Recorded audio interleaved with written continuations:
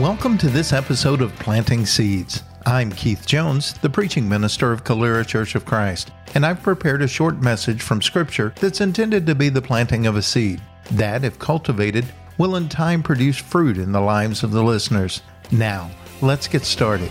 The Lord bless and keep you. May His face shine upon you and be gracious and give you peace. In this episode, we'll continue our study of the book of Ephesians. If you have a Bible with you, turn to Ephesians chapter 2 and follow along while I read beginning in verse 11. Therefore, remember that at one time you Gentiles in the flesh, called the uncircumcision by what is called the circumcision, which is made in the flesh by hands, remember that you were at that time separated from Christ, alienated from the commonwealth of Israel, and strangers to the covenants of promise, having no hope and without God in the world. But now, in Christ Jesus, you who once were far off have been brought near by the blood of Christ. For He Himself is our peace, who has made us both one and has broken down in His flesh the dividing wall of hostility by abolishing the law of commandments expressed in the ordinances, that He might create in Himself one new man in place of the two, so making peace, and might reconcile us both to God in one body through the cross, thereby killing the hostility.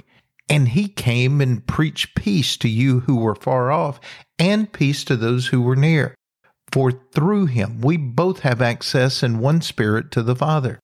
So then you are no longer strangers and aliens, but you are fellow citizens with the saints and members of the household of God, built on the foundation of the apostles and prophets, Christ Jesus Himself being the cornerstone, in whom the whole structure, being joined together, grows into a holy temple in the Lord. In Him, you also are being built together into a dwelling place for God by the Spirit. In this section, Paul is continuing his discussion of God's plan and how He is setting things right in Jesus. He had let us know in the last section that we looked at that even though Jesus was king, there were those who did not honor Him as king or obey Him as their king. And here he makes the point that there have always been people who refused to do good or refused to do what God wanted them to. But God has always wanted people to live out their purposes. So God had gone to one group of people, a people that came to be known as Israel. He chose them to begin His interaction with mankind. And in return, Israel chose God. If you look at Exodus chapter 19, beginning in verse 4, it says, "You yourselves have seen what I did to the Egyptians, and how I bore you on eagle's wings and brought you to myself. Now, therefore, if you will indeed obey my voice and keep my covenant, you shall be my treasured possession among all peoples, for all the earth is mine, and you shall be to me a kingdom of priests and a holy nation. These are words that you shall speak to the people of Israel." God tells the people of Israel, you've been chosen for a purpose. There are things that I want you to do for me. I want to be able to work through you. Are you willing to allow that? Will you obey my voice? Certainly, Israel as a nation responds in the affirmative. They follow Moses through the wilderness and enter the promised land. But during their time of wandering and allowing God to set them up as a nation, Israel seems to have lost sight of their purpose. See, while God had begun His interaction with mankind through one race of people, it was always His intention of bringing all people into His family. Israel would just be the first of those, and they would be this beacon of light and hope that would draw other nations to God. And so God had Jeremiah prophesy to Israel that changes were coming. In Jeremiah chapter 31, beginning in verse 31, it says, "Behold, the days are coming, declares the Lord, when I will make a new covenant with the house of Israel and the house of Judah. not like the covenant I made with their fathers on the day when I took them by the hand to bring them out of the land of Egypt, my covenant that they broke, though I was their husband, declares the Lord. For this is the covenant that I will make with the house of Israel after those days, declares the Lord. I will put my law within them. I will write it on their hearts, and I will be their God, and they shall be my people. And no longer shall each one teach his neighbor and each his brother, saying, Know the Lord, for they shall all know me, from the least of them to the greatest, declares the Lord. For I will forgive their iniquity, and I will remember their sin no more. God says in this passage that because the people had broken the covenant, he would establish a covenant that would allow all people to come to him. And so now, while at one time God was working through Israel's religious leaders, now in the time of Jesus, he was having to work in spite of them. And the temple and the law that God had given his people that set them apart from others had become a barrier to people accessing God rather than a beacon. The way people treated their inheritance kept people from understanding how great God was and that he wanted a relationship with them. So Paul tells us that in Christ, God fixes all of this. He creates a different way for Gentiles to access God. Rather than coming to God through Israel, they will now be able to access God through Christ and his Spirit. This shouldn't have surprised anyone in their time or in ours, because Paul says in Romans chapter 8, verse 28, that God works in all things to bring about good. So even though there were a group of people who had stopped allowing God to work through them, he was able to work in spite of them.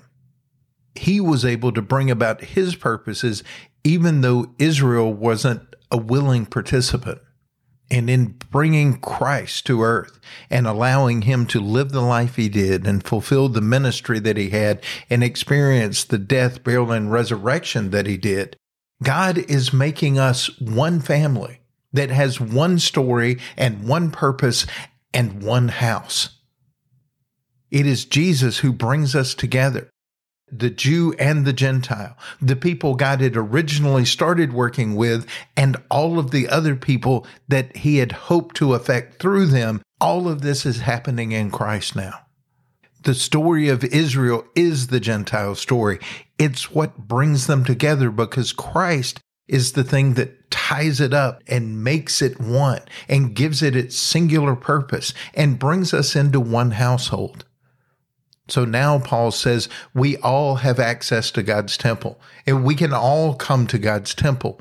But the temple of God is not a place where we go to worship objects that were made with hands. We don't go and worship created things. The temple of God is made up of living stones and is a place where we dwell with the Creator. So as we see God's plan working itself out, Christ coming and tying up all the loose ends and setting things right, tearing down the things that separated Jews and Gentiles so that all would have access to God, we can learn from the beginning of the story. We can learn from our history so that we don't make the same mistakes. We can ask ourselves in our time, are we a barrier or a beacon? Are we getting in the way of people coming to Christ and knowing God through Christ? Or are we a beacon of light and hope that draws them nearer to Christ and helps them experience the love and mercy of God? We see in our history times when people have gotten in God's way. He still manages to accomplish his purposes. But are we working with him or against him? Or maybe better said, is God working through us or in spite of us? When Jesus preached the Sermon on the Mount in Matthew chapter 5, starting in verse 14, he said, "You are the light of the world. A city set on a hill cannot be hidden, nor do people light a lamp and put it under a basket, but on a stand, and it gives light to all in the house. In the same way, let your light shine before others so that they may see your good works and give glory to your Father who is in heaven. That's what we're called to be this light, to be this beacon, to draw the nations to God. There's a word of warning from Jesus in Luke chapter 17 for those who don't take that seriously and actually become a stumbling block or lead others into temptation rather than into salvation. He says, temptations to sin are sure to come, but woe to the one through whom they come. It would be better for him if a millstone were hung around his neck and he were cast into the sea than he should cause one of these little ones to sin. God is at work. He's going to accomplish his purposes. His story will end the way he intends it to. Will we be a part of that happy ending, or will we miss out on it altogether? Thank you for listening. You can find more of these messages on our website, CaleraChurchOfChrist.org, or subscribe to the podcast on your favorite podcast app. You can also like us on Facebook and follow us on Twitter.